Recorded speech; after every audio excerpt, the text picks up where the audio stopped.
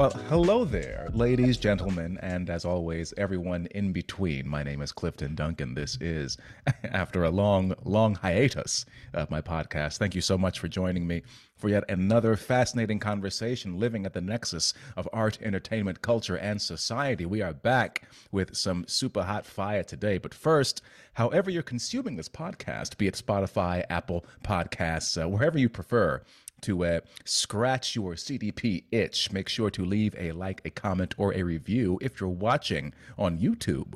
Well, I would deeply appreciate you if you subscribed. And as always, you can help this podcast and community grow by sharing this show as much as possible. If you love it, share it with your friends. And if you hate it, why then share it with your enemies. Also, you can find me on Rumble. I put the shows that are too hot for YouTube up there. We'll see what more we can do with that channel, what kind of trouble we can get into. So be sure to sign up there. Support me on Locals while you're at it. The links will be in the show notes. Lastly, I'm a one-man operation. I prefer not to be a starving artist. So whether you sign up at Locals or become a paid subscriber to my newsletter, The State of the Arts, or donate via PayPal, Venmo, or Cash App, I love you forever. And it will keep bringing me it will keep me bringing you that super hot fire. Now, all that said, friends, it's always nice to find a kindred spirit, especially in today's tipsy-topsy world.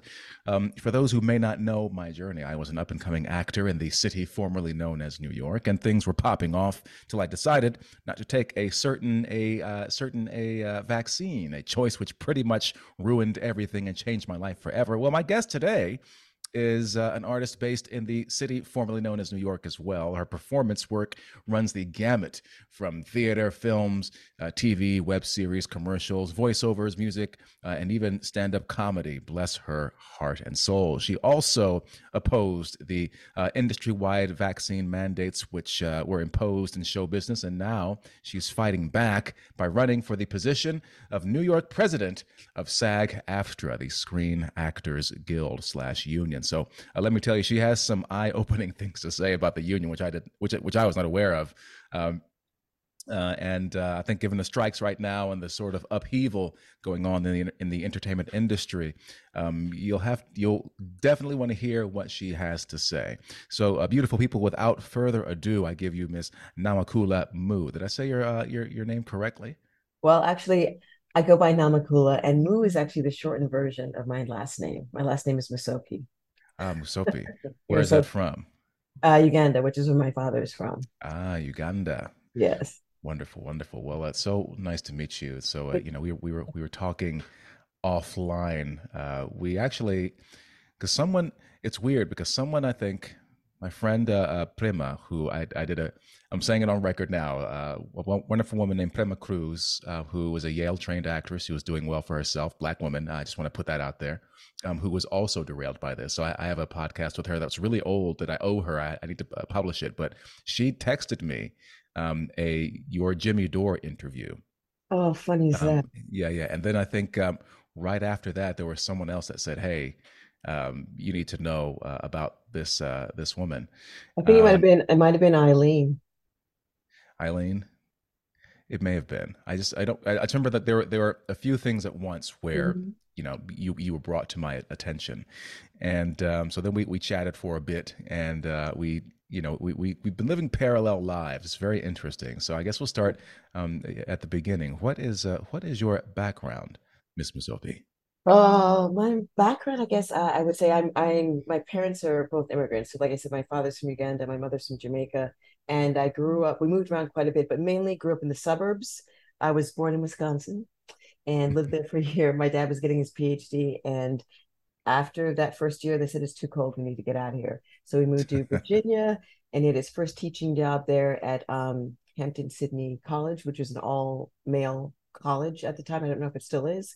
And he was the first African professor ever in the 250 years history of that college, and lived there for, I think, 5 or 6 years, and then moved to New Jersey and lived in different parts of Jersey before I moved to New York City. Um, so yeah, I was again, my parents were, traditional values, focus on education, respect for yourself and elders. There was never a pressure to follow in the footsteps. There's a lot of, influence in my family where a lot of people are kind of white collar professionals, Hmm. accountants, doctors, and all that stuff.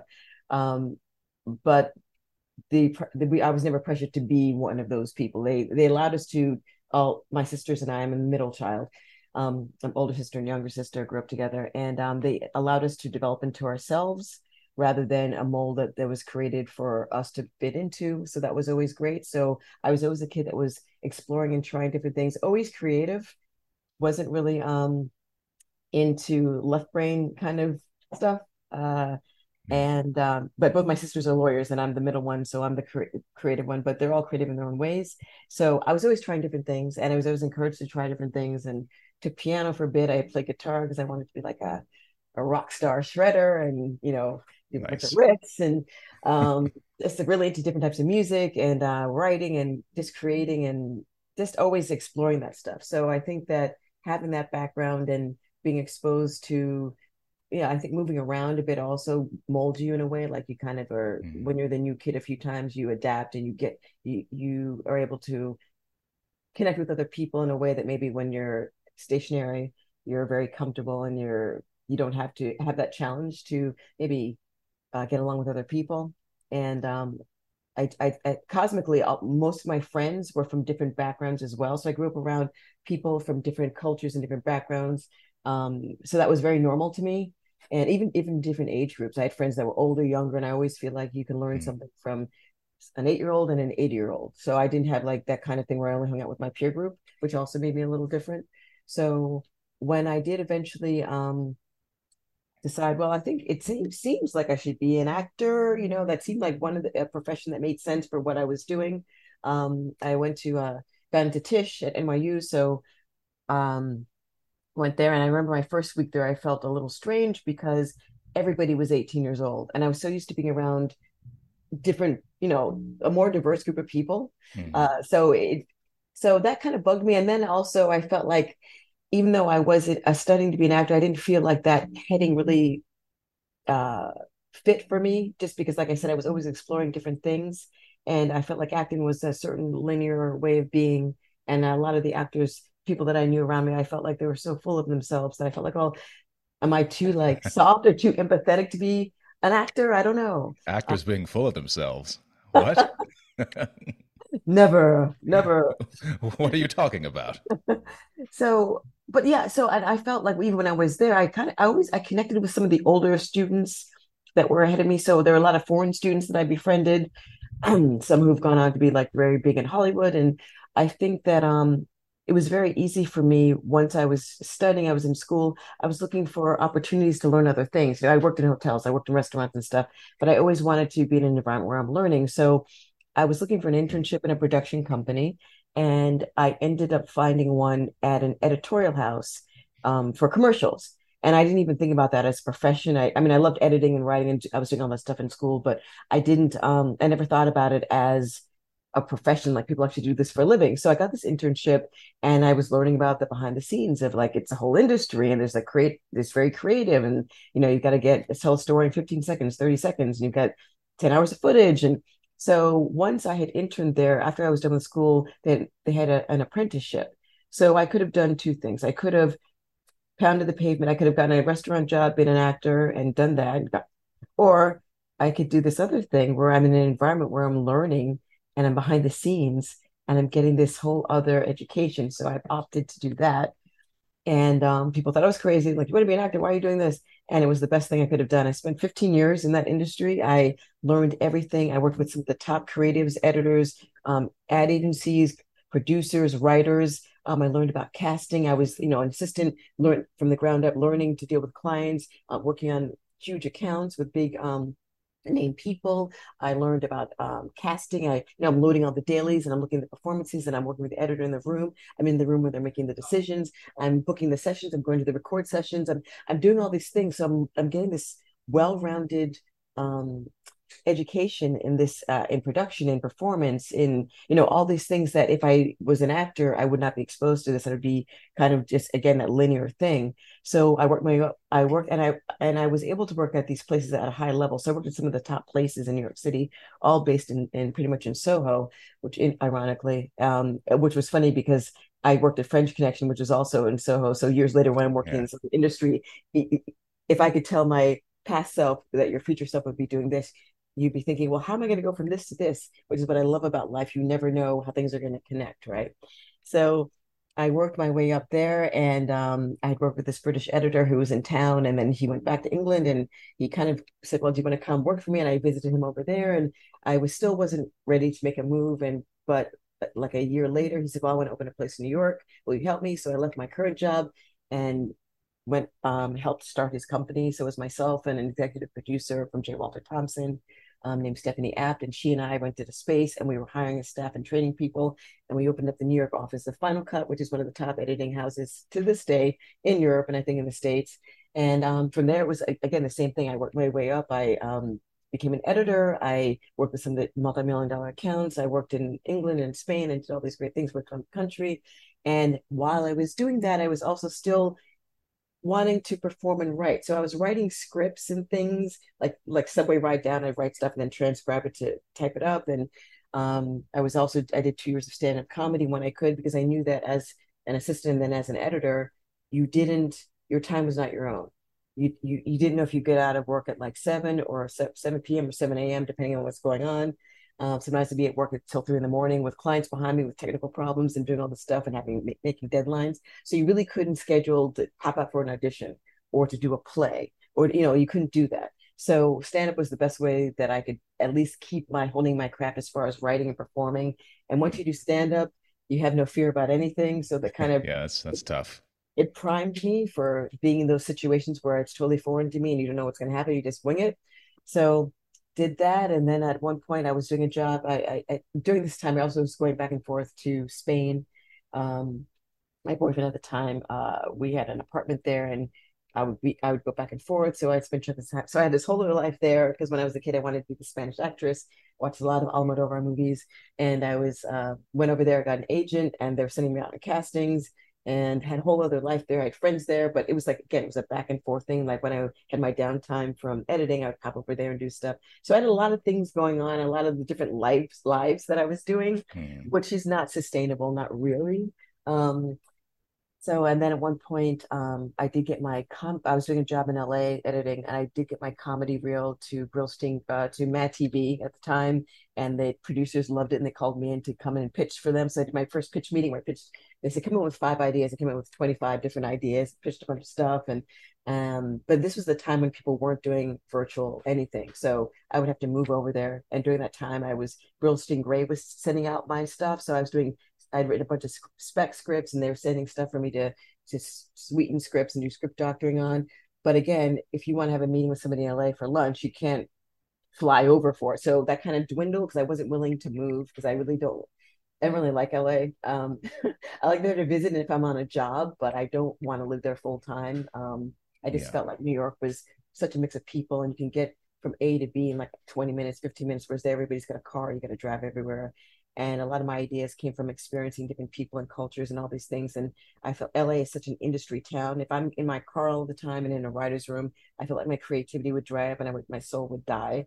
So kind of let that go to the wayside. And then had applied for my citizen visa in Spain, didn't get approved, which was fine because then their economy started to collapse. And then all the Spanish people were coming here. So in the meantime, I felt like, you know what, I've been in this industry 15 years, editorial post. I felt like I really wanted to make a go of acting.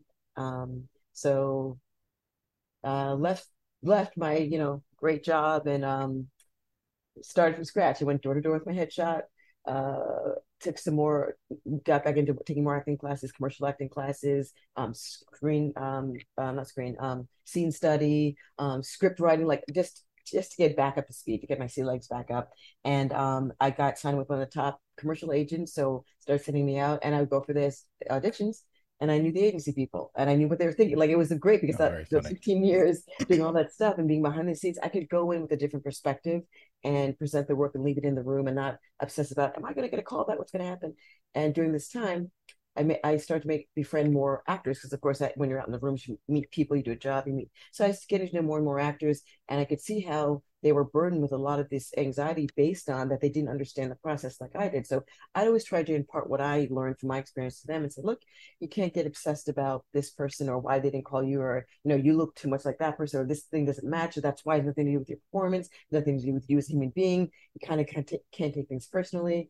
I remember I worked on a job years ago when I was an assistant editor, and it was a big campaign for Fruit of the Loom, and they had the spokeswoman for the whole year, and then they were going to do another round of spots. So they bring her in again, and then the client says, "Oh, are you going to use Sally again?" And the agency says, "Well, yeah, why not?" And the client says, "You know what? I don't really like Sally." And this is the first time they heard this. And he goes, "As a matter of fact, I hate Sally." So they literally had to recast. They had already everybody was in place. They had to hire their alternative, the alternate, and this woman lost this big campaign. So that was such an unusual situation because typically, the client will communicate with the agency about if I don't like this person. So the fact that they kept silent, and so you never know as an actor what's going to happen to you. You could be on set and get replaced. I worked on another job where the woman they cast was being snotty to the director. He replaced her that morning when they were on set. So Hmm. she probably thought that she was above, you know, she was indispensable, and they called in her alternate. So you just don't know. And even if you shoot something, you don't know if it's going to air. You can't really relax until it's on the air and you got to check. I mean, you have to have a certain temperament to be able to live that life. And I think a lot of people, especially now we're having a strike, have an attitude that actors are all narcissists and how dare they want compensation or more money. And what people don't realize is that there's a top, 10% that are making millions, or even less probably, they're making millions. Yeah. And then there's the working actor. And those people are not, we're literally perennial freelancers, and we're constantly on a job interview because an audition is a Yeah. job interview, right? If you're a fan of the Clifton Duncan podcast, you'll love my new newsletter called The State of the Arts. Sign up for free for weekly articles as well as the latest information on my upcoming projects, shows, events, and appearances. And for just $5 a month, you can hear me bring my articles to life in my velvety baritone voice. Join the growing heterodox arts movement and subscribe to The State of the Arts today at cliftonduncan.substack.com. That's what I So try to, impart to people is that most actors, there's the top, 2%, and they yeah. sort of are the people you see everywhere. And then there's the people who they make a good living, but they're busting their butt to do that. And Mhm. people act like, if you're not a household name, then you're not a success, which is moronic and ridiculous. But people Right. say, well, why do actors get paid so much? Well, it's one, because they're they're not working most of the time. You know what I mean? So it's nice when you get to when you're sitting there on a constant job hunt and job interview to really to actually get something. But also I think people don't get as well as far as movie stars go. It's like, if you're someone who manufactures like furniture or something, or you wrote a book or something, and millions of people are buying your work. If you're an actor, they're buying your likeness, they're buying your voice, they're buying your acting choices, they're buying your behavior, your what your persona, whatever it is that they're there for. If people around the world are watching that, well, wouldn't you want to be compensated Yeah. for that? And then if they're watching it over and over and over again, which gets into a bit of what the strike is about, but we can get to that later. I do want to talk about, because you mentioned really early on about, you mentioned you were raised with traditional values, which I think is really funny because I would hear, I used to date a Nigerian woman, and I began to realize that a lot of these stereotypes you'd hear about like Asian parents, you'd also hear about African parents, which is really funny to me. Yeah. And so there's a reason why I think they tend to be so successful here. But I also, you said so much, and there's so much about you that screams curiosity and openness, and a thirst for learning and developing skills and knowledge and these kinds of things. So my question for you is, like, have you always been sort of an ideological outlier in among other actors or within the entertainment industry? I mean, was it like a culture shock going to Tisch at all, or have you always been kind of a weirdo, or was there a transformation over time? I think it was always a weirdo. Um, it would, like I said, it was a bit of a culture shock in the sense that I never, not never, but I was in a situation where I was around everybody who were my peers, who were basically at the same age, seemed to have a similar, like, middle class background. There was no real, for me anyway, there wasn't that diversity that I was used to. um, growing up. And, even you were going back to the Nigerian woman and the Asian, that I grew up with I had a lot of Asian friends growing up. One of my best friends was growing up was, one of them was, she was Korean. Her mom didn't speak English. So when I'd hang out with them, after a while, I started to understand Hangul because I hung around with them so much. So I feel like this thing about us being so different, people are more alike than people want to believe, right? Hmm. And I think that it really breaks down to values and standards, and social economic things come into play as well. So when you have this through line where I don't we don't look alike, but we have the same, we have the same experience, like your experience with your grandmother, or my experience with my Jamaican grandmother, similar, or the way they act similar, like that transcends all these other packaging that we were born in. So Right. I've always been somebody that recognized that from an early age. And it was always jarring to me when people start to identify based on that package that they're born in, because I know plenty of people that are born in different packages but have the same kind of mentality, which doesn't have anything to do with my mentality because my upbringing is different. So it's kind of this mixed bag of I know I've always felt like I can connect with anybody. Because also I have a way of seeing different perspectives, and I think that it's because I had friends from different ages and different backgrounds. I was able to see different things and how I was raised. You respect your elders. There are all these basic things that do unto others. Then you have those kind of um, ideologies make you a well-rounded and compassionate and empathetic person. And if you don't have those Hmm. things, and it's all about, well, my way is the only way, then how are you going to see anybody else's point of view? How are you going to understand? Like, even when somebody does something that I think is terrible, I still try to think, okay, why do they think this is normal, and what's going on here? Because typically you can find out there's something wounded in them, or there's something going on, or maybe they're Hmm. getting pressure from somewhere else. So that's why when I would, for example, I used to be a concierge at Paramount Hotel, which was, Ian Schrager, who was the godfather of the boutique hotels.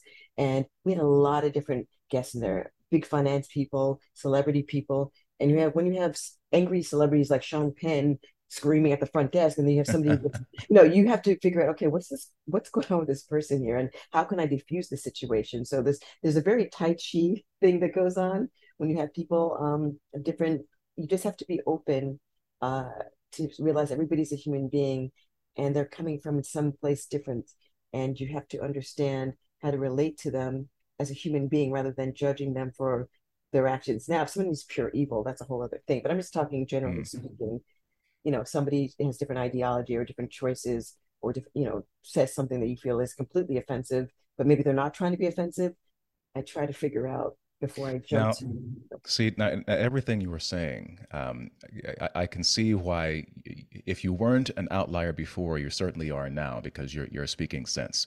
Um, I mean, I got to these kinds of conclusions a long time ago. It's just, and this is, I think, one of the reasons we connected because I was a military brat. So, I'm was born in Germany, but then, we lived in Virginia, but then we, moved to Belgium. So I had friends who were Turkish and Greek and, from all over the place. And then, you've lived over there. So it really gives you a broad perspective. But you mentioned evil. You mentioned people doing terrible things.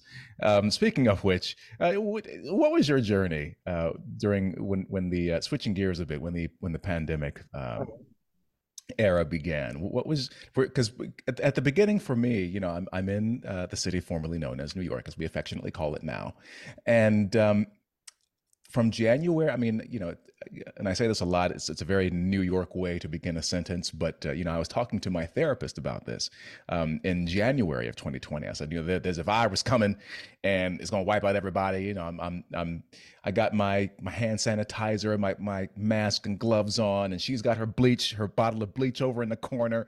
And, so I was totally on board. And then as time wore on, I began to say, I don't know, this seems a little bit weird to me. And then I, fled and got to Atlanta, and that's really when things really opened up for me. But what was your journey throughout all of this, especially as somebody who um, has such a broad base of experience and sort of and whose mind is open in that particular way? Yeah, I mean, I think similar to you, I think to a lot of people, when this thing first came out, there's a lot of propaganda that was scaring people. So there was that video that was circulating with the man walking in China who all of a sudden just drops in the middle of the street. Like, oh Yeah. my God, this virus in it. So a lot of people didn't know what was going on. Jobs were being canceled. I had just booked a part on a show in New York, and then they shut down the production. I had also planned a trip to go visit my sister because I do an annual trip to Tampa because she lives down there. That I couldn't do that. So things were starting to lock down. And even the idea of locking down makes you think like, oh, this is very serious. Right. So, but to be honest with you, I never totally felt really like afraid. Not really. I mean, I think that's just also my personality because I always felt like things always just seem to work out. And I never get, I don't get, knock on wood, I don't get sick, never had the flu.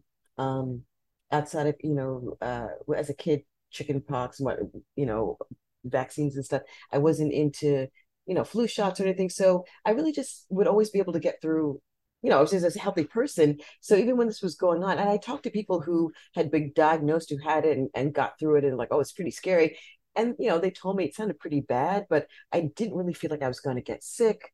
But yeah, I was buying into, okay, I guess you got to hand sanitize, you got to wash your hands and take your shoes off. I'm like, this is getting ridiculous, but whatever. Um, but after a while, things started to not make sense. Like it kept adding to the number to what the symptoms were. So it starts as three symptoms and balloons into 20. So now a sneeze is a symptom, now a stomach ache, now a sore throat, now an earache. So I said, like, well, is everything now COVID? Before 2020, this would just be a sinus headache. Now I gotta wonder, is it COVID? So it was definitely, I felt like that was, I found it irritating and also it was starting to be unbelievable. And then, the masking, okay, you have to wear a mask. But then even that started to not make sense because, you're walking around, they're locking down mom and pop businesses, but then the liquor store is open, but then the grocery store is open. I thought, well, there's more volume of people walking into a grocery store than really into a restaurant. But the restaurants are closing or closing early because the virus doesn't come out until after 10 p.m., which made no sense Mm. there. So there's a lot of stuff that was going on. And then um, what was happening, I think backtrack, before this happened, I was had been getting more and more introspective and taking more time for myself. Being in New York City, there's so many things going on, and I was always the one that was going here, going there, supporting people, doing events and stuff. And I really just started to pull back from how much energy I was putting out there, and especially I'd had a second hernia surgery, and I remember I was for a week just in my house, like totally just resting and stuff. And when I finally did go out, just walking down the street was, you know, heavy. And then taking the subway ride down for my first Well, heavy in what voiceover, way? Sorry. uh, I thought it was all better. And just walking like 30 seconds up the street, I was feeling drained. Right, Um, right. and then I when gotcha. I, yeah, and then when I jumped on the subway, I was going to my first voiceover audition since I was recovering. And it wasn't like I was biking down there. I was riding the subway. By the time I got off, I felt so weak. And I realized when you're on there, you're taking in all the energy of all these people.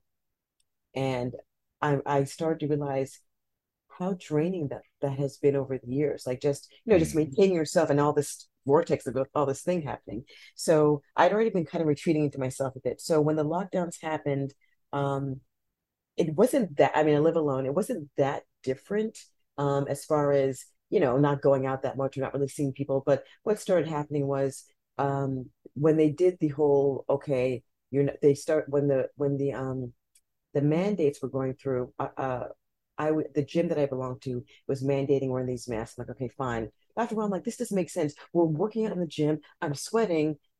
Clearly, this is not doing anything. And then one woman was reporting me because I wasn't wearing my mask. I'm like, this is ridiculous. So I finally talked to them, and they said, well, you can wear a clear visor, which made no sense. I'm thinking, okay, I'll wear a visor. So myself and another woman were the only ones in the gym wearing these plastic visors, and everybody was masked. So she and I started talking, and then she also was awake to this is BS. So we started to go door to door to the small businesses with literally printouts from, I think it was from Peggy Hall, who does the Peggy Hall, the Healthy American. Anyway, there's printouts about how mandates aren't laws and these are your rights. And so we were giving them to small business owners, and they were so grateful because they were so scared. They didn't know what was going on. They were being threatened with fines and all these other things. So we gave them these things about, you don't have to shut down your business. Da, da, da. But what started happening was that people were being intimidated. You had these people showing up and threatening to give them $10,000 fines. So when they were rolling out, when they were talking about rolling out these when they're talking about rolling around these experimental products that they were calling vaccines, which were actually gene therapies, they were, deplatforming people that used to be credible doctors and scientists who are now told, oh, no, they're crazy conspiracy theorists. Don't listen to them. Listen to these three people. Listen to this one person. And that was also very suspicious. Why is there no peer review? Why is there no public discourse about having opposing opinions and different? Why are you telling people you can't exercise and stay in the house? And your liquor stores open, but gyms are closing. I mean, it made no sense. So getting out, getting exercise, vitamin D3, zinc, eating healthy. They weren't encouraging that. They're encouraging people, they decriminalized marijuana. So smoke weed, stay at home, watch Netflix. It was just Yeah. ridiculous. So, sorry, go ahead. Well, I was just going to say, I know for myself, and this is why I became very, over time, I said, it's as though everything that they are telling us to do in order to mitigate the spread of this pathogen is like completely antithetical to any sort of joy or just living in anything. And that's one of the reasons that I call it the city formerly known as New York, is that, because you mentioned that these business owners were terrified of being snitched on, basically being narked on. And it just goes back into this culture of, if you weren't there on the ground in New York, it's really hard to kind of imagine just how ubiquitous and pervasive the messaging was. But for me, it was that something fundamentally in the psychology of the city changed. The idea of where, I mean, Manhattanites especially. I mean, we spend a lot of time and put a lot of energy. I mean, you mentioned going into yourself. It's a place where it's easy to feel lonely, even though you're surrounded by all these people, just because you spend so much time blocking everything else out. You don't want to engage that much because there's just so much stimulation going on, around you, and people trying to, to ask you for money and trying to and hand you flyers, and it's what time is it, showtime. There's all kinds of just I hate those motherfuckers. What I'm time sorry. is it?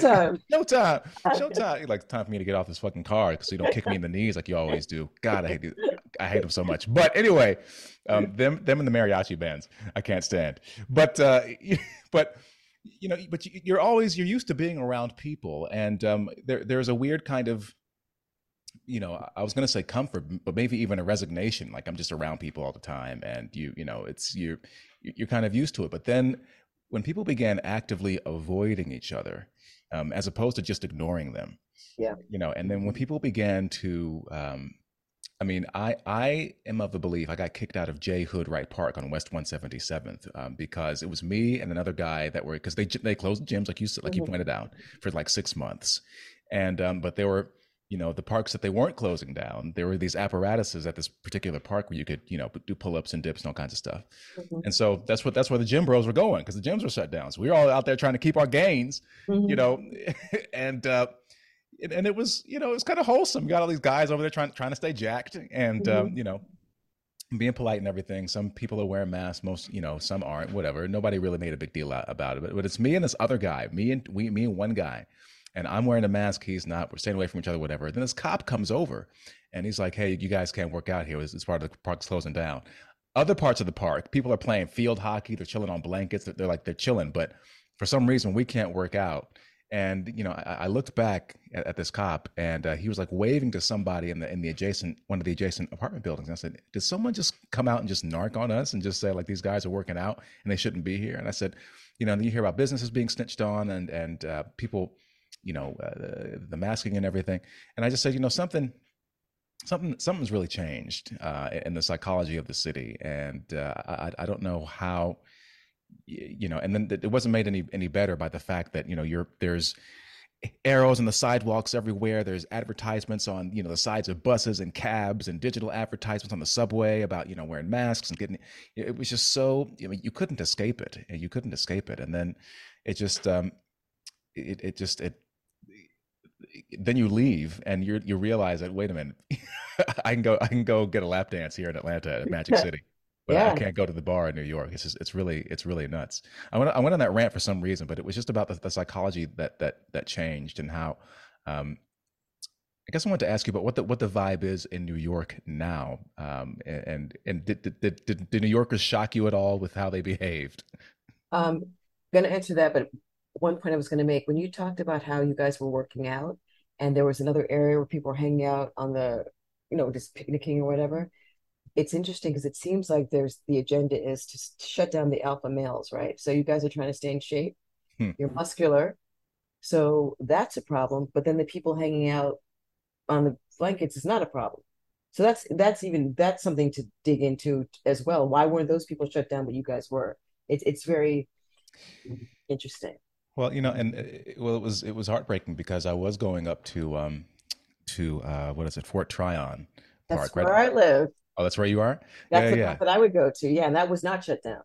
Well, they locked the playground, the little playground area. Like right when it's like right at the A train Inwood stop. There's that little, you get out and there's a little gated area where there's a playground, some monkey bars, Oh, yeah, yeah, yeah. slides and That stuff. yes. But you could go into the park itself where The there was park no there itself, was right? no yeah. I run, so I was running in the park and Oh, continuing my got it. workout that way. Yeah. Got it. Well, they shut that down, and I was just like, and the thing is, it was the same thing in J Hood Wright Park as well. Is that one of the cool things about what was going on is that there were these really human moments, people kind of making the best of it. So you see these moms kind of, playing with their daughters. My favorite sites were, you had these big hulking dads, and they're like 3-year-old little girl, and they're like jogging around and trying to stay active, and Hmm. and they're bonding. There was one guy who was there with his son. This is in J Hood Wright Park. And his son was overweight, and they're sitting there, they're running wind sprints and doing drills and everything, and I'm like, people are really, they're using this time really, really well, and they're really kind of bonding. But then they kept shutting this stuff down even as our numbers were going down. And then all the other stories coming out about the federal hospital ship, which is barely used, and these other multi-million-dollar Oh facilities yeah. which were converted, Hmm. which were also barely used. And so there was all this mixed messaging going on, and the whole Andrew Cuomo scandal. And yet it seemed like you couldn't, there was no way to appeal to anybody that say, like, maybe something isn't really right about any of this. It was just so. Well, I mean, the problem is that, and this is what I discovered, and as you discovered as well, I thought New York was a place of free thinkers and critical thinkers and artists. And when this was unfolding and I was finding out other information, I started a crypto friend of mine had sent me a link to one person who was on the same page, like a independent finance guy slash researcher who's been talking about economic stuff that's going on right now for years. And he Mm, started to delve in to talk about the whole COVID thing. And he was saying a lot of things that I agree with and uncovering a lot of things I didn't know. And then through that, it opened the floodgates for me finding other independent journalists and researchers who had either their own platforms because they were deplatformed from mainstream stuff, and they were saying credible things. They had people on there that were, like I said, accredited doctors, epidemiologists around the world, scientists who were saying a completely opposite thing, and yet these people were being shut down by mm, the mainstream. And the more I read, the more videos that I watched. You had Michael Yeadon, who used to be the VP at Pfizer, came out and was saying everything they're telling you is completely wrong. You had Garrett Vanden Bosch, who was a lifetime researcher, vaccine person, worked for the Gates Foundation. He's saying stuff about, this is after they were wanting to rolling out these medical products untested, um, and all of a sudden he's like kicked off LinkedIn, and it was kind of crazy. So I would share this information with people, friends and family, and I can count on one finger who actually was maybe taking it in and considering it. Most people were bought into the fear of the propaganda and didn't want to look at anything else that might. It's almost like people were comforted by being afraid because everybody else is afraid. Like it was this group thing, like we're all in together, we're all afraid together, rather than yeah. me. Hey, maybe it isn't as bad as they're saying. Maybe I should look at this person, or this person's credible, or they have no reason to lie, or they have decades of experience. Why would they all of a sudden now not be so nobody was doing that. I think there was a comfort in a large group of people, mass formation psychosis, as Dr. Peter McCullough was talking about.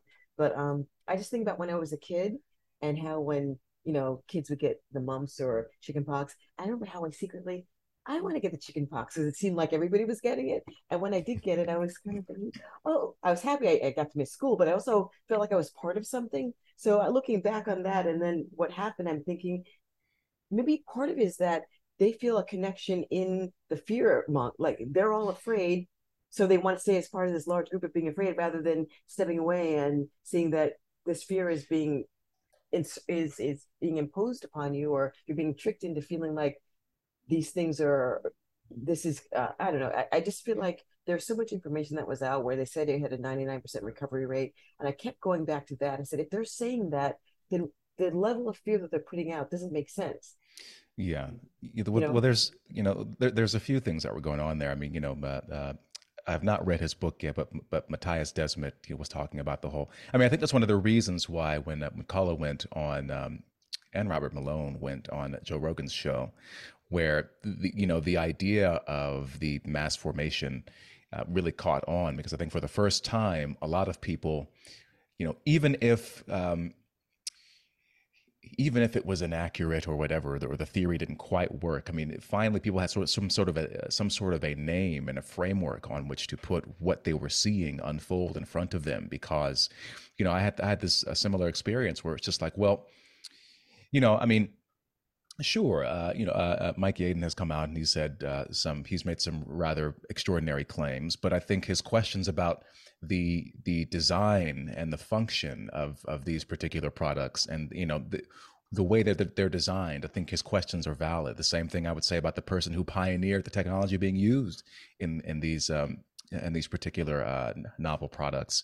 Might he not have something valid to say? You have Ivy League scientists, epidemiologists, Nobel laureates who are saying, and the idea, I joked early on, I said, have we forgotten the idea of a second opinion? You can be an expert on something and have a completely different view on these, on what, the best course of action is. So the idea that they kept suppressing everything, but I think what you're talking about, and because, that's why 2020 was so insane. One of it, I mean, part of it was it became partisan and political, which was ridiculous. And there's this idea that there's one party that's the quote unquote party of science, and of course the other party is run by this orange dictator who is ignorant and wants everyone to die, and they're genocidal and racist and all that other stuff. And so there was already the team element there, which is ironic considering that the party of science initially was the people that were telling me, oh, it's just the flu, don't worry about it. yes.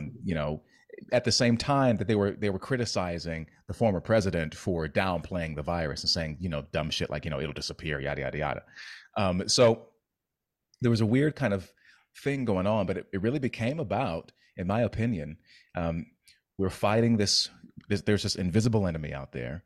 It's super, super dangerous. We have all these videos of Chinese people taking like stage falls onto the concrete. Get their hands out there. But there's this constant droning, ubiquitous fear mongering. Nobody wants to die, and there's this idea that we all have to sacrifice in order to fight this war together to save as many lives as possible. And therefore, anyone who goes against the messaging, that's online, that these dumb celebrities are pushing, that these stupid pundits are pushing, that the New York Times is pushing, that these ridiculous bureaucrats, like Anthony Fauci are pushing. And if anyone who says, disagrees with that, then they're a knuckle dragging redneck, MAGA hat wearing, anti-science, fascistic granny killer. And living in New York, the people down there, they live in a bubble. They think everywhere should be like New York. They don't really have much contact with the outside world, even across the Hudson River, where the voting patterns vastly begin to differ. And so I think there's a lot wrapped up into the reaction, especially among New Yorkers. And then, of course, New York and LA, they control the entertainment industry. They run things there, and that whole mentality of, we're not only fighting the virus, we're fighting these stupid Republicans, and we're saving lives. And yet I'm like, dude. But then at the same time, they'll say, well, look at how many people have died. I'm like, okay, well, you keep Well, you're you also the numbers, there were people who were going there with a broken arm, and then they were testing them with a test that isn't a test, um, saying you're positive for COVID. They were counting them as a COVID patient, Oh, on and they top of didn't. that, there was a story that came out. I think it was April of 2020, where it was this great, big, splashy headline in the New York Times. That, death toll climbs past 10,000 as 3,000 more deaths are added to the toll. But it was 3,000 or 3,700 presumed COVID deaths. So they never tested them. So they couldn't know for sure. And then Andrew Cuomo is leaked on audio on a leaked phone call with these Jewish leaders, rabbis, and he's saying, these are fear-driven policies. These are, they're not nuanced, and so they're using these numbers, which may or may not be inflated, to drive fear, to justify the very injurious policies that they're imposing. It's very, again, and people were telling me about the nursing home thing. It was like, oh, it's just a right wing conspiracy. Then, of course, later on, Cuomo's own attorney general, puts out this 75-page report talking about, there's a cover up going on for political reasons, and it's so the sort of wall of this impenetrable wall where you couldn't get people to even open their minds on anything. I mean, I think there's just a lot that was happening, and and people really thought like we're all in this together. They've been brainwashed by it, and anyone who opposes that is not on the right side of history and deserves to be excommunicated, basically. Well, on a basic level, some information that I kept, one of the basic things I was sharing with people was what they are using. First of all, they never isolated the virus. So what they were showing us on TV was this computer generated thing. And then the test that they allegedly were using to say if you are positive or not is not a test. PCR, polymerase chain reaction, it's not an actual test. And the creator of it, Carrie Mullis, who won the Nobel Prize for it, said this cannot tell you whether you're sick or Yeah. not. So on a basic level, even if there is something out there, the fact that this thing that they're using to diagnose people who are seemingly healthy, and then, oh, you tested positive. If it's not a test already, that should blow it out of the water, because when they're releasing these numbers, oh, all these people tested positive for what? A year afterwards, I think the Times was it, they've revealed that, oh, well, this is what they said, a lot of the positive tests were false positives, when in reality, it should just be like, they're not tests, throw them out. And even the CDC said that at some point they had said that this is not a definitive test and shouldn't be used anymore, but it's still being used. There's all this stuff that doesn't make Yeah. sense that's been going on. Yeah. And when you present this to people, like a friend of mine early on, very linear, she's got a lot of doctors in her family, but I do too. And she's one of those people that will do flu shots 10 times a year and still get sick. But she sent me an article about, this doctor at John Hopkins. And I was one of the people, by the way, who's out there in the beginning protesting with the healthcare workers because they were trying to lay them off or threaten them. Either you get injected or you can't work. So I was out there in the streets protesting for them to have their rights, because you shouldn't be forcing anyone. It's a violation of the Nuremberg Code because this is untested, can't use coercion for some medical experiment. But on top of that, shouldn't people be wondering, if this is safe and effective, how come the healthcare workers don't want to take it? How come the military people didn't want to take it? So that should be a red flag anyway, but it wasn't. People were just like, "Oh, you're right. You're a Trump supporter." Like you said, they turned it into a political thing. Bodily Yeah. autonomy is somehow political, makes no sense. So, on a basic level, with it, when they're using the test to diagnose people, she sent me an article, and the author of the article, who was a doctor at one of the hospitals in New York, he started talking about PCR tests, and I said, you know what? I said, all right, and I read the whole thing. I said, already this has no credibility, because he is relying on this thing that he knows, if he's really a doctor. I mean, and I question this because a lot of these doctors, a lot of them, it has turned out they're completely indoctrinated and they don't do any research on their own. They just do what they're told. So he may or may not have done this on purpose, but if he's basing it on this, it's not a test. So already everything he's saying, it's like a house of cards. You can't, if that's the foundation of your standing and then you're building from there, everything falls apart. And people just don't, I think people, once they get a belief in their head, it's very hard for them, especially if the majority of people around them believe it or are saying it, or you're watching TV over and over and over again, and the person in the white lab coat is saying it, and the pundit on TV who's reading the teleprompter is saying it, and the president is saying it. You think to yourself, well, if everybody's saying it, could they can't all Yeah. be liars. They must be true. When in reality, no, they're liars, or they're incompetent, or they're inept, or they're complicit, or they're paid. There's something going on, but they were incorrect. And the fact that they do a 180 and act like they were saying the same thing all along is ridiculous, and people have forgotten. So now the CDC does a 180 last year. They said, okay, well, now we're saying that it doesn't stop infection or transmission, which is something that I read from the beginning. From the Yeah. manufacturers were saying this, but the media was saying something else. So even when I was pointing this out, I said, but you can see, go to their website, go, you can read. Pfizer was forced to release 8 pages of side effects, 1,200 side effects plus, one of them being death from taking this safe and effective product. So when you have all this Bell's palsy, strokes, myocarditis, pericarditis, all these things, and then when these things are coming out, they're labeling it SADS, and you're not acknowledging, but these people have admitted that this is something that's a side effect. And now we're seeing it, but now you refuse to connect it with. It's pretty crazy to me. I mean, the level of denial and the level of propagandizing that's happened, and the absolute devotion, the cult devotion to it. I mean, I understand. I mean, I understand people when they invest in something, it's really hard for them to realize, oh my God, I've been fooled, I've been tricked, or a waste of energy and time, or now my safety is it. But why continue on the same path? You still have a chance to turn around. Do you drink coffee or tea?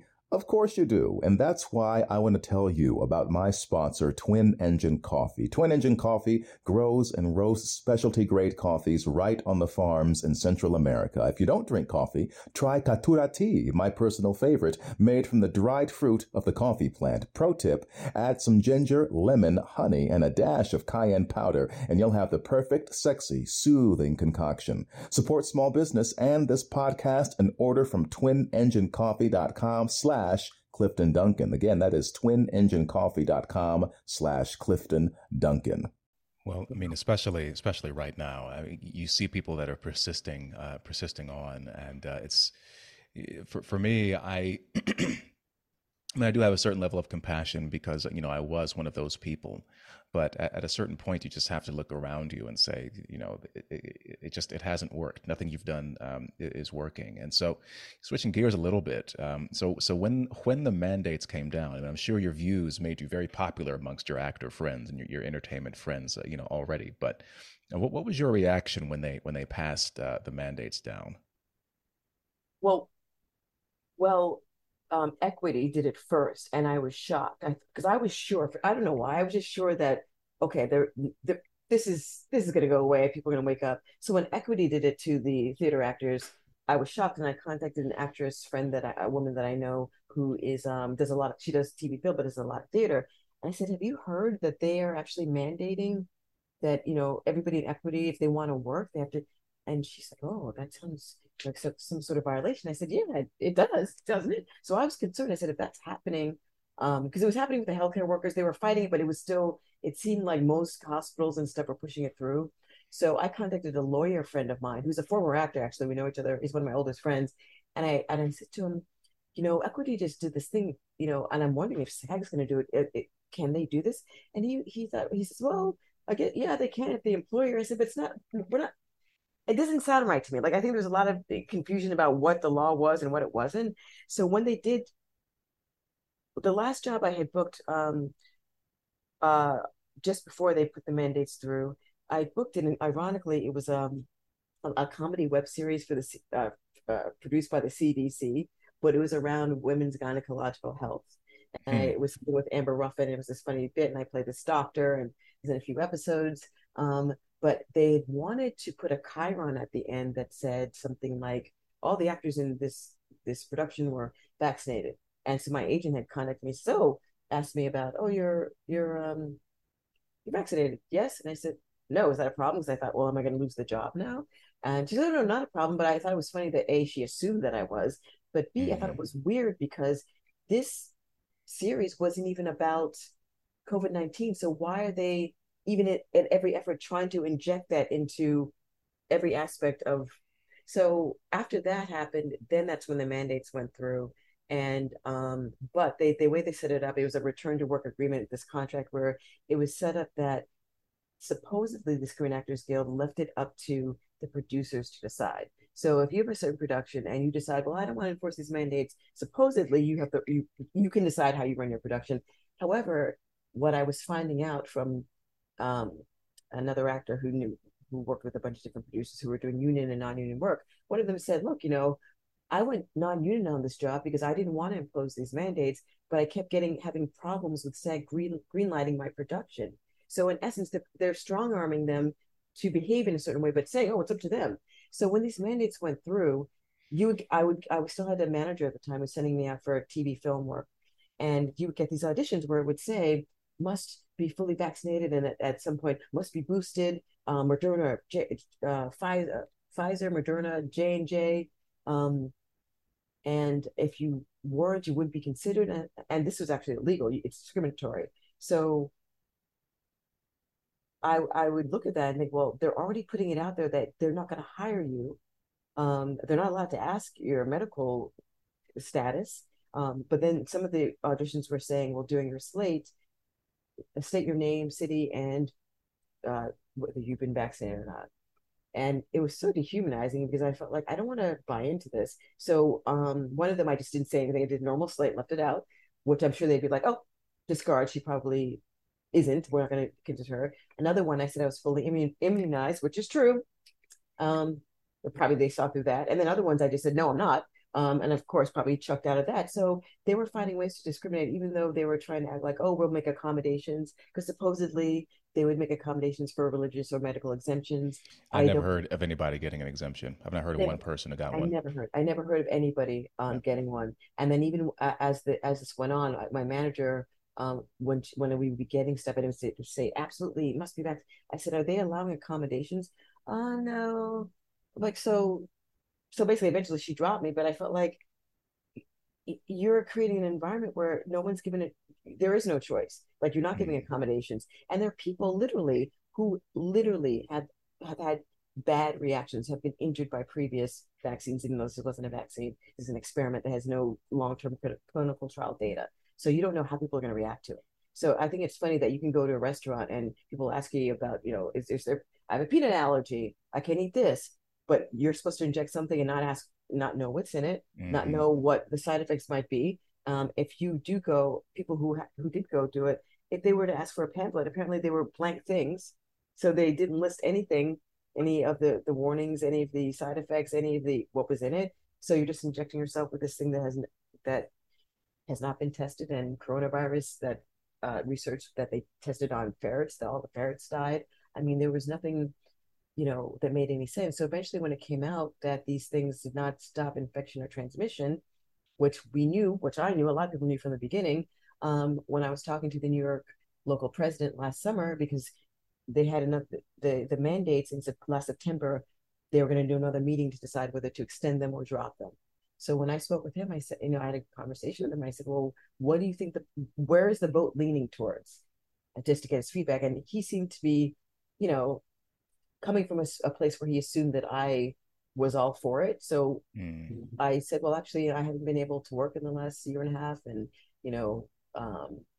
I, own my own place and my money's dwindling and I have a mortgage I'm handling on my own. And I've really been locked out of work. I've lost relationships and, that I've been building. I lost my manager, and he was sympathetic, but it seemed like they were leaning towards pushing, renewing the mandates. And I said, well, it doesn't make any sense because at this point the CDC, it doesn't stop transmission or infection. So why would we be extending this? And then his comment was, well, we want to protect people outside. I said, but if it doesn't stop infection and transmission, how is mandating this protecting anybody? Because everybody's the same. If it's not doing anything. And I asked 3 times and there was never really an answer for me. Then I realized, okay, you're just programmed just to push an agenda. And sure enough, in September, they renewed them. And that was another chunk of time where we couldn't work. And and then in May, they finally were forced to, under probably social pressure, societal pressure, to lift the mandates. But the trick is that every production that existed before May 12th, when they repealed the mandates, they've been grandfathered in. So those productions can still have mandates. So I saw a 35-page production list of all these shows that are still pushing mandates, and most of them, I would say 95% of them, still say mandatory COVID vaccine required, booster, all this stuff. Yeah. Um, So, so so this actually gets, into, a big part of the reason I wanted to talk to you, because, I had, a colleague who sent me, for her part, she was sending me emails that she was going, back and forth with from union representatives, both in equity and in SAG. And for people, it was very strange. I don't know if you remember this, but back in 2020, March, April, whatever, the union Actors Equity was sending out they sent out this one survey in particular that, or questionnaire. And it was really, it was such a obviously skewed questionnaire where they were leaving no room. Do you remember getting this thing where yes. they left no room whatsoever for anyone to say, well, actually, I don't want to take. What if you don't want to take this and you still want to Mm-hmm. work? Like there was never any doubt. Like they never gave anyone else the option. And Right. I had friends who would attend their webinars or town halls or whatever. They never listened to anybody. And then on the other hand, I'd get these emails, these leaked emails, exchanges, and these people would always pass the buck to the CDC. And but they would ignore whatever the CDC said when they said, don't wear masks, or they would. But then Yes. when that ruling came out a year ago, that said there's Mm-hmm. no point in distinguishing between vaxxed and unvaxxed, and yet the industry still held Yes. on to these mandates a year after that, even Mm-hmm. though they've been using the CDC as sort of like Yes. their like, oh well, they said this. Right. And so at that point, and I a long time before that, I'd stopped. I said these people are not being logical. There's there, and you can say brainwashing or whatever. That there's that, but at a certain point, when it became clear that these shots did not stop people from getting the disease, when no one seemed to ask like why, because I was like, dude, I'll pay $100 for a T cell test, so you can see that I have my immunity or whatever. That whatever, I'll spend my own money on doing that. But that was never even an option. And so now they're holding on to these things, and I think the only reason that Hollywood dropped these mandates is because the Biden administration finally ended the national emergency. So then it became safe to ostensibly say, we're moving on, but as you say, there's still easy ways to, and I think they're still just going to plan on blacklisting people who didn't get it anyway. But the Oh same well. thing with, Sorry. well, Let just me. the Sorry. one, Go ahead. just Go I'm ahead. almost done. I'm almost done. Yeah. Because Yeah. the Go ahead. one last thing is this is with Equity Broadway. Like just maybe a month ago, maybe like 2 months after Hollywood finally said, okay, you don't have to, get this thing to work. Now, finally, Broadway said this. So my question for saying all of that for you mentioned the unions. And I said, there's no logical reason for this stuff to be going on for this long. So I really I'm so cynical now that I said, is there some kind of corruption going on? Is there something that we're not being told? So that's my question. Like, what have you learned about the unions, and is there anything going on there that's untoward, do you think? And that's my main question. But you were going to say something, and I sort of steamrolled over you. Sorry about that. Go for it. Right. You said something, and I was gonna piggyback something that you said. Well, I was talking about how they. My bad. I'm sorry because I had to get Okay. it out. But because the broader point was just like, why are they holding on to these things? Oh, yes, I was going to say. Okay, so Right. yes, I agree with you totally, and that was what I was saying. I was saying if all along they're following the CDC's guidance, why is it that you're only following the CDC for 2020, but then when there's new information, you're still holding on to the mask and you're still holding on to pushing the mandates? Didn't make any sense. And then at one point, a lot of us were the awake, the awake SAG members who were fighting this. We were reaching out to SAG, saying, "Can you please provide us with peer-reviewed studies?" Response every time, "We do not have that information." So who are these docs? So when I spoke to the New York local president, I asked him, I said, "Who are the doctors you're consulting with?" He said, "Oh, he'd get back to me." He sends me, I thought there'd be a list of people. There were two doctors. One was an pediatrician.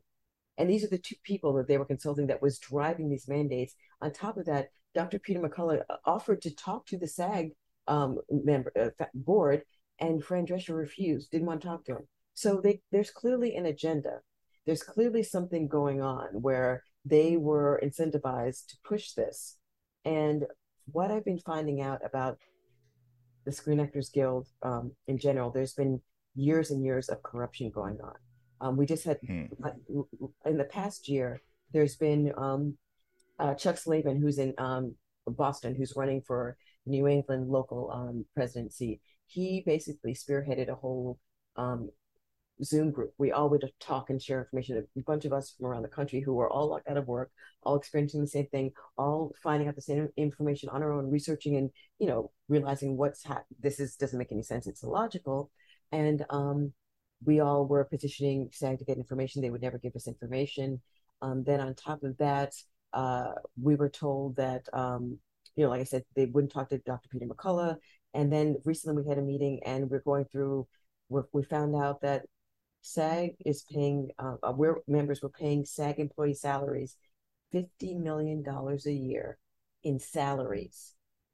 Then there's a list of breaking down about, like, we were on the phone for an hour and a half with Peter Antico, who's running for Secretary Treasurer, going through everything. And he's somebody that's been very immersed in trying to fight the corruption there. Like our chief negotiator, national executive director, Duncan Crabtree Ireland, he actually was the one that got the seniors kicked off their health care during the pandemic because of his policies, where basically their syndicated residuals didn't count anymore. So wait, say that again.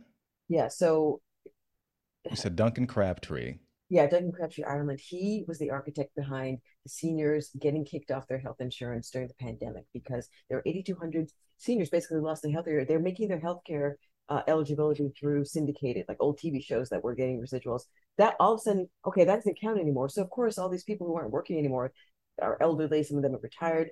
They were relying on those old shows. Now they didn't qualify for health insurance. So there was about 8,200 that lost their health insurance. So Pete Antico. So I'm sorry, because this is so extraordinary to me. Yes. So you're saying that during what they were calling the deadliest pandemic in a century, this person is overseeing this policy which kicks older actors out of their health insurance. Yeah. That's okay. And people, the thing about it is he did that, and then there's basically there are these two political groups within SAG that they supported it by voting up his contract for another 4 years with a pay increase. The guy gets $1 million a year. So that's questionable. So when I said to you the salaries, the $50 million a year in salaries, he's the highest paid. But then we went through a list of all these other, there needs to be an investigation because some of these jobs, like $265,000, there's $300,000 for ridiculous salaries for people that are not qualified for those positions, or the positions don't warrant these exorbitant salaries. So what's an example of someone who's getting money who's not qualified? Well, for their position.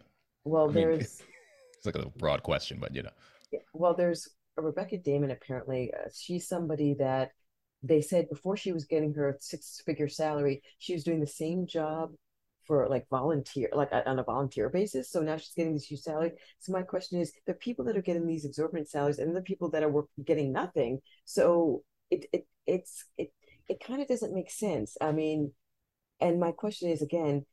So I was saying that Duncan Crabtree Ireland was behind getting the seniors kicked off their health care, and he was sued. So Pete Antico, who's, like I said, he's a veteran stuntman, but he's a finance guy. He's been very involved in the union trying to root out this corruption for years, and he's running for Secretary Treasurer. He spearheaded a lawsuit with Ed Asner, who passed away a couple of years ago, and they won the lawsuit, $20.6 million.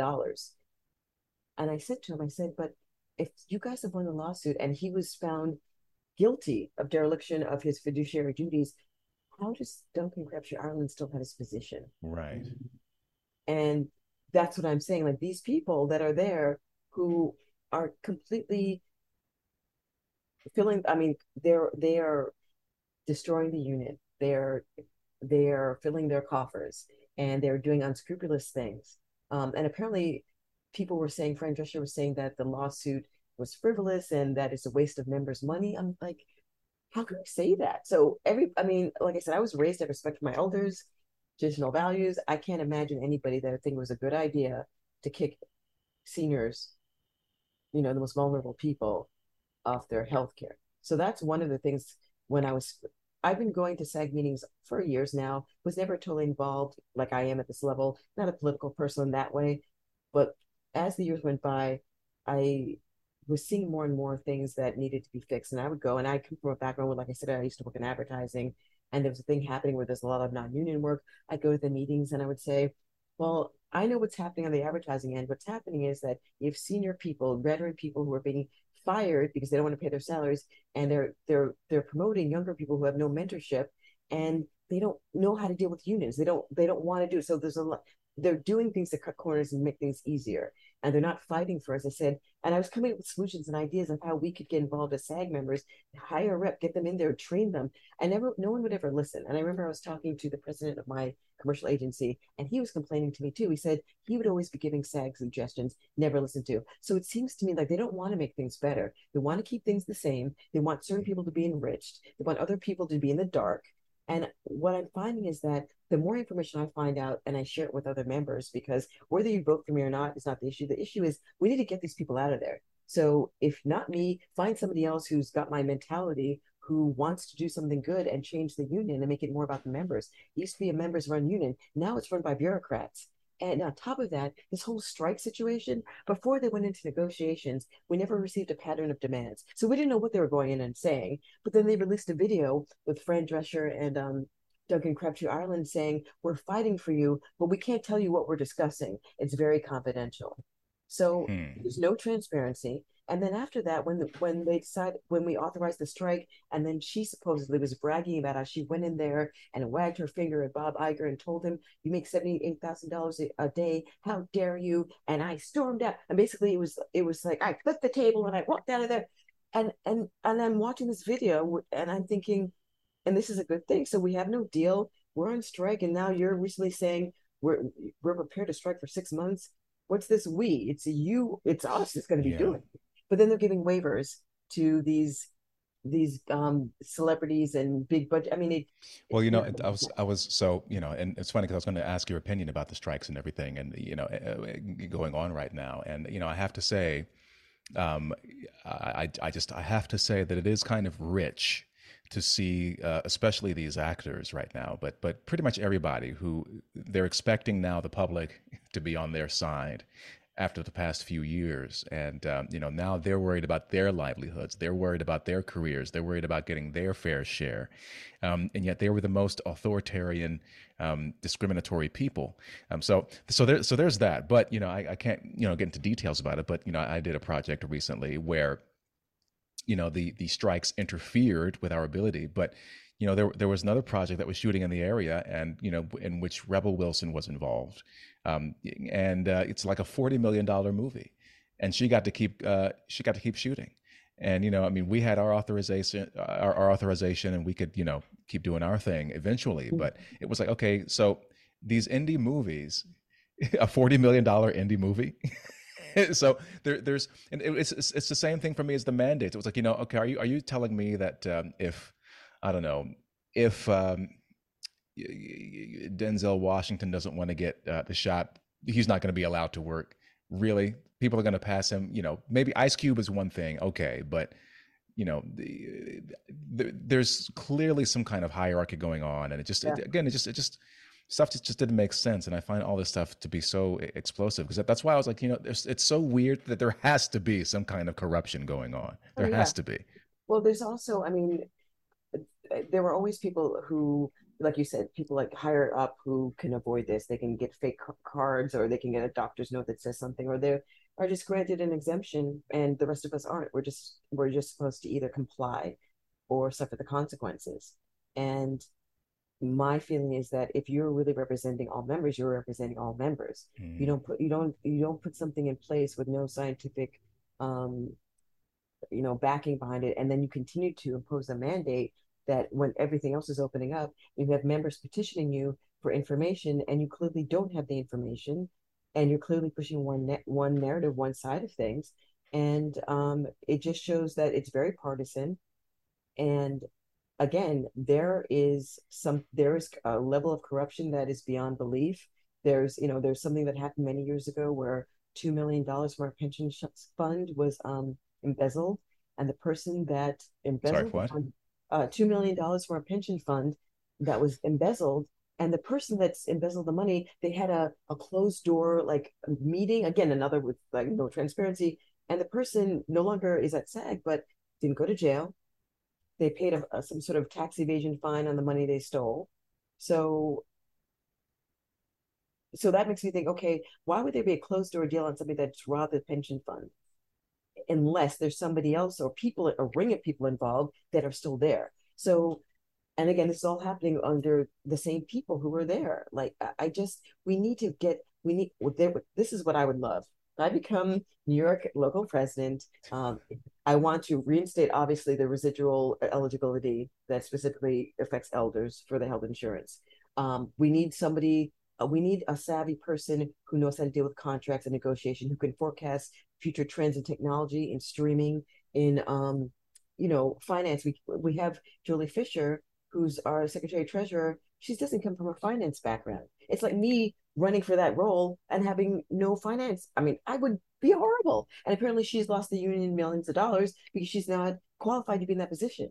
So this is why I feel like I'm praying that Pete Antico, if anything, he at least gets the positioning because he really knows stuff about the contracts. He released a 6-part series breaking it down for people to understand what's been going on over the years, why we are where we are right now with the strike, and why we're in a horrible negotiating scenario. Because right now, like I said, Fran walked out of the negotiation and is bragging about how she told this guy off.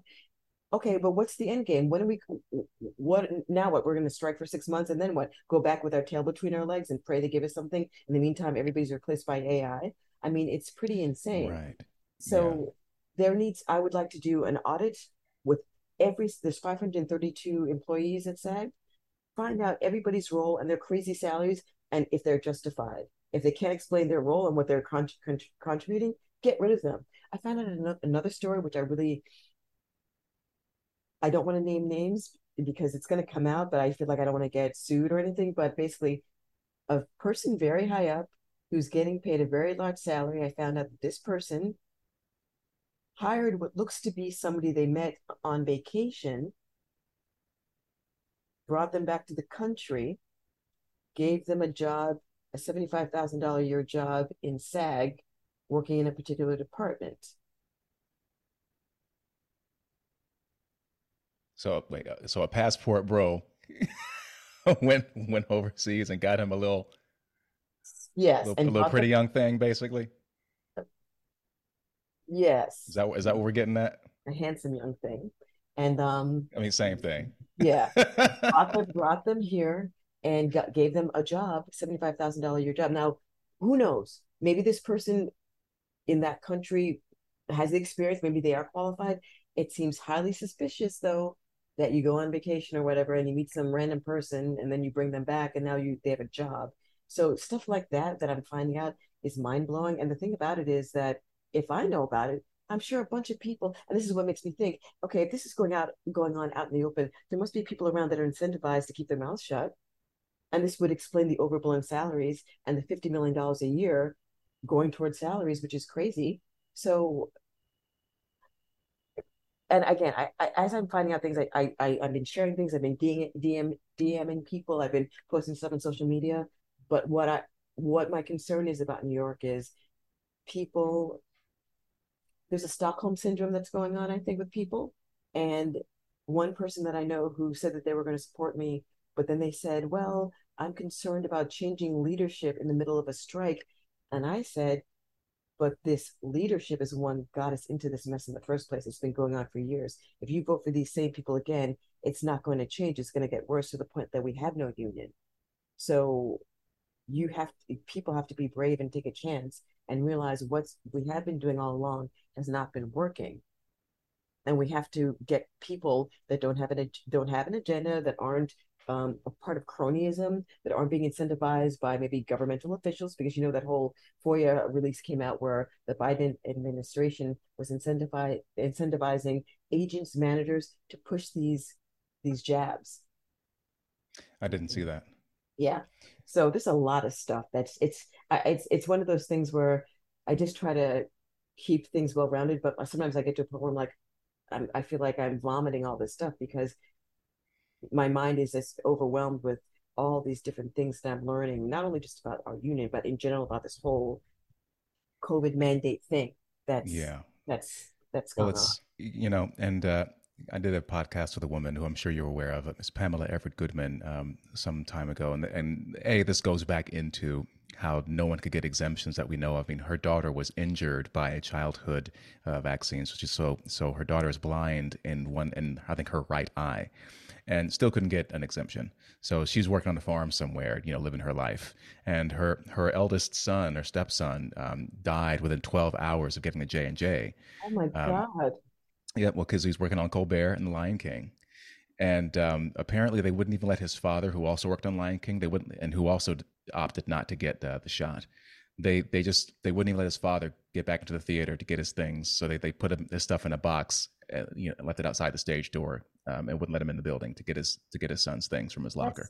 That's So horrible. all kinds of stuff was going on, and and I you said Stockholm syndrome. I mean, I wonder if I'm curious. I mean, what there's so much I want to say because I think on one hand, I've been really annoyed, aside from the disappointment of seeing how people just fell in line and complied. I mean, obviously, I do have some compassion because just the propaganda was relentless. You Yeah. couldn't get away from it. Hmm. Um, and like you said before, how would any of these, if everyone's telling me this, they can't possibly be lying. They have to be saying the truth. But so it's forgivable on one hand, but the level and the extent and the intensity of the cruelty and just people, they became so proud of themselves. And a side note as well, this is a supposedly anti-racist industry, but I can think of 10 actors right now that have been affected negatively by this stuff.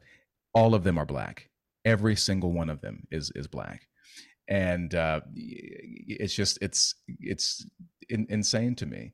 But it just seems like such a big I don't know, iceberg or something that we're seeing now. And it's like it just seems like in every level of our society there's some kind of corruption or grift, or maybe graft is another word for it, bribery. And so I think maybe part of it is Stockholm syndrome. Part of it is just fear, of coming to terms with how you've behaved and how you've treated people over the past few years, or fear of coming to terms with the fact that you knew everything that was going on was bullshit, but you didn't say anything, and you watched everyone else take the arrows, get thrown under the bus, and so now you have to live with that for the rest of your life on your conscience or whatever, even though you could have said something.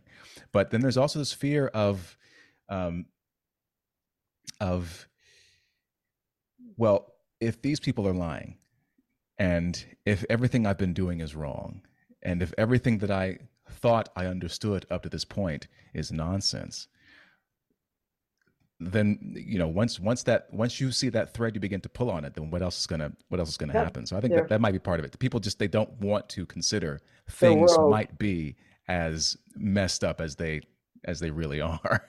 Well, the worlds would shatter, and I think that what people have to realize is that if you really think about it, most of the stuff we've probably been told from the beginning of our existence, from childhood onward, have mainly been lies. And when you start to think about that, there've been so many lies told. It's hard to wrap your head around it, but I always say that if we tap into our higher selves, we know everything we need to know. So even beyond, being told one thing and believing it, you have your intuition for a reason. And I think a lot of people went against their intuition. I know people that did take the jab that didn't want to. They knew that there was something nefarious, but they bought into the fear or the pressure, or they've got families, or they got mortgages, or whatever they had going on. But you have your higher self for it's there for a reason. Your intuition is never wrong. And every time I think that I've gone against my intuition, not that I'm always punished, but I'm slapped in the face like, if only I had listened, right? And I'm hearing that from people who have done it, where they feel like, one person I know who did it was saying, I did it, but then things in my job changed anyway, so I didn't have to do it, but now I regret. So there's a lot of that going on, and I think that there's a level of MK Ultra, there's mind control going on, there's propagandizing, which is in essence mind control. But there's, when I said Stockholm syndrome, I was more referring to specifically that idea about the SAG corrupt leaders. I know they might be corrupt, but I'm afraid to find out, because if I have to maybe get somebody else, and things seem okay and they seem nice, like you have to let go of that and realize this is not working. There's something wrong, something nefarious, there's something illogical with what they're doing. And you have to be brave enough to step into the unknown and and look for truth and not for comfort. And most people will go for comfort over truth because Right. they don't want to feel any pain. And I'm just I've gone through the pain and I'm continuing to go through the pain, but I feel so much better that I did that than rather than to, and I know I just never could have complied, but like you were saying about those people, I did tell people, I told friends and family, and some of them didn't even look at stuff. So my thing is, even those people that kept silent, maybe even if they said something, people would not listen to them anyway, or think they're crazy, or call them conspiracy theorists. I was labeled, or I was insinuated by one of my oldest friends that somehow I'm like some sort of white supremacist Trump supporter or anti-Semitic. It just, oh, and Yeah. you can see the programming. You See look the at it, programming. Yeah. you're like, why is this, like you said earlier, why is this political? I don't want this in my body. Why does it make me a Republican, or what is it? Or what, why is it, why am I being labeled with a political party when I'm talking about something that has nothing to do with politics at all? And it doesn't make any sense. And what's interesting to me also, other conversations I've had with people where they'll agree with a lot of things of, like, say, like I said, there's a whole independent group of us running for candidacy. I'm in New York running for a New York local president, 3 delegate seats. There's Terrence Glenn Thomas is running for VP. Newbie is running for delegate. There's Pete Antico is running for secretary treasurer. Maya Gilbert Dunbar, who's running for president, who's a very strong candidate. And, you know, you might not agree with everything that all of us have to say, but at the core, we want to make the union a better place and make it safe and and um and have prosperity for everybody and our best interests at heart. But what I find people doing is, well, okay, I agree with A, B, and C, but I don't like her stance on the mandates, and I took the jab, and I. It's not about that. It's about bodily autonomy. So that was your choice, but I should have a choice too, and I shouldn't be punished for my choice. That's all we're saying. We're not judging you or telling you what to do, but there was no informed consent. So you, Mm. who did it, should be angry that there was no informed consent. You were coerced, you were bullied, you were fear mongered. There's no informed consent, and now you have a lot of people that are coming out with injuries. I know people personally, not only have been injured. A friend of mine, she's had 4 family members within like a few months of take cancers returning, heart attacks, all this stuff happening, and she's the one awake person in her family, and nobody listened to her, and look what happened. So I get it. Like, okay, you did what you thought was right. You wanted to work. But now that the information is coming out, now that you see that this SAG is corrupt, now you see that there's money grabbing, now that you see our contracts are in the toilet for years, now that you see our chief negotiators getting over $1 million and secured another 4 year of his contract with incremental increases, and he has this whole sweet deal where when he leaves the position, the rest of his life, he gets $250,000 a year. I mean, for what? For what? Kicking elderly people off their plans? I mean, and that's just one of the things that I'm openly talking about. There's so many other things that are going on. So I just feel like we have to fight for change. We have to fight for improvement. We have to fight for transparency and fair pay and treatment and respect and integrity back into the union, or we will have no union. So Well, I guess my last question for you. I know we can go on for hours and hours, yeah, we could. but because I've been thinking about this a lot, and I was working on that project, like I said before, and I was talking to people about this. I mean, for years now, this is before all this stuff kind of went down, but I've been wondering because when I was working on Broadway, and we had we had this favored nations contract, and we were up for renewal because we'd been extended, and I felt really hamstrung. I said, well, what if there's an actor out there, and who actually is business savvy, who understands negotiation and their value, and they say, I don't want to be a part of this contract. So that sort of began my thinking, and also just the bureaucratic and administrative inefficiency and nonsense. And so I really began to think to myself, like, is this union, I'm talking about equity, is this union doing more harm than good at this point? I mean, it's cool that it's there, and there's definitely some perks to joining, obviously. But at the same time, I wonder if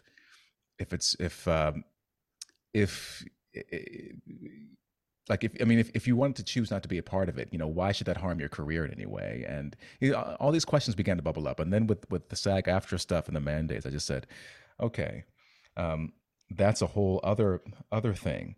So I guess, but at the same time, now we have so much stuff going on where we're in an era where there's an infinite variety of entertainment options now, so that actors and show people in general aren't they don't have the same kind of priority position that they used to have, because now we have TikTok and YouTube and podcasts and video games and live streamers and all those other things. And so I guess my question that I'm leading up to is, even though all this stuff is going on, and I'm kind of getting to the point where I'm saying that karma is kind of real, and these things are kind of falling. I mean, look at the theater right now; that it's falling apart right now, and people like you are out there exposing this corruption. But I just wonder if, I mean, will these unions even be that relevant in a few years when you have everyone is kind of making their own things now, and it's becoming so much more decentralized? I mean, do you think that it's even going to matter? 10 years down the line? I mean, that's a valid question, and that's been very concerning because we used to have a strong union. It was created for members by members for members for the benefit of members. And now that it's been infiltrated by bureaucrats, yeah, you start to wonder, well, if we're not able to root out these people, and turn around the mess they've created, what future does the union have? And with all the independent work that's out there, with all the things you can create. I mean, your show is a wonderful show. You're doing that. You're a one man show, and I keep saying that you're amazing, and you need to you need to really more people need to know about you and what you're doing. You're creating a great platform for people like me to speak and to share their thoughts, and to also attract other people and inspire other people. So, and this is not a union show, so there are opportunities for people to create and do their own thing.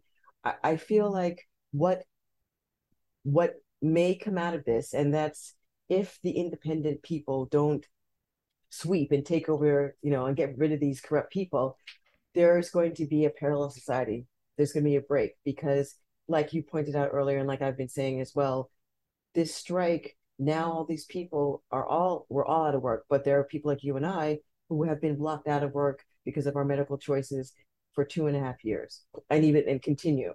So there was already a split happening because those people were fine with us not working, didn't really care. Hmm. I'm not saying they have to go and you know boycott on our behalf, but there was no unity there. Like, well, what about my brothers and sisters who can't work? Why is this person? Why are they putting, like, for example, why are they putting that gentleman's son's belongings outside the theater?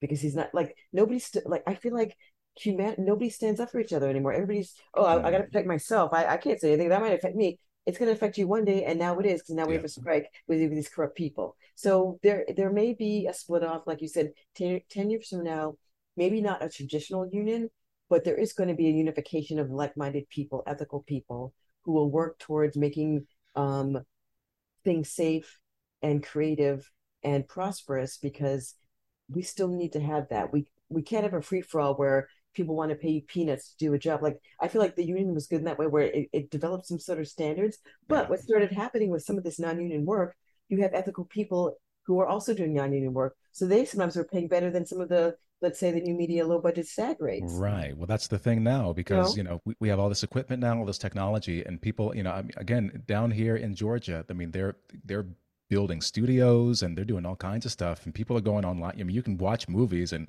find tutorials on YouTube about shot composition and lighting and editing and thing. I mean, people, I just that's why I ask, because it is nice that the union is there, but at the same time, I mean, I personally, I don't think that you can stop the flood of. I mean, I think we're seeing like maybe a renaissance emerging, because people just are making their own stuff now, and all these gatekeepers in Hollywood and Broadway or whatever, I don't think they're going to matter as much, because people are just gonna, I trust the creativity of an infinite variety of people more than this concentrated few who are allowed into or luck their way into this system. And this system, or this machine, this Mhm. beast, as it were, it used to be a big part of creating culture and influencing culture, and they're taste makers. But now That's just not. It's the Joe Rogans now who are the tastemakers. You see people like Jordan Peterson coming out of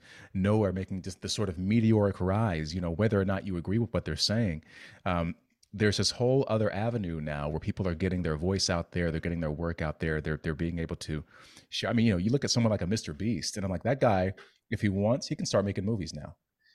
You know, he could finance, he could open a studio, buy a studio, you know, or build one, and just start his own production company. He could do that. He has that kind of money now. Um, and you know, draw an audience and yeah. exactly. So if I'm sitting there and I'm, you know, I mean, I'm beyond that. So, you know, but if I'm some 18, 20-year-old kid and I'm seeing what's happening, I don't give a shit about, you know, I mean, I love Chris Nolan, so I'm just using him as an example. But you know, maybe I'm seeing the possibilities now where it doesn't matter as much if I have, you know, Tom Cruise money or Chris Nolan money or Will Smith money or whatever to produce my films. I can build my own thing and crowd fund my own projects or whatever, and not have to go, you know. And again, I'm sitting there, you know, I'm living up with my parents or whatever, watching videos and movies all day and on how to make movies, you know. And then you know, there's some handsome actor making tutorials on video tutorials on how to you know, name Clifton, on how to act and how to talk to actors, and you know, you can learn how all this stuff. So Yeah. so I wonder, I mean, I think everything, the landscape, and then there's AI, so the whole landscape is just changing in so many ways. So I don't know. So maybe this is a really long-winded way of saying that you know, the chickens will come home to roost at some point. All this corruption, all of this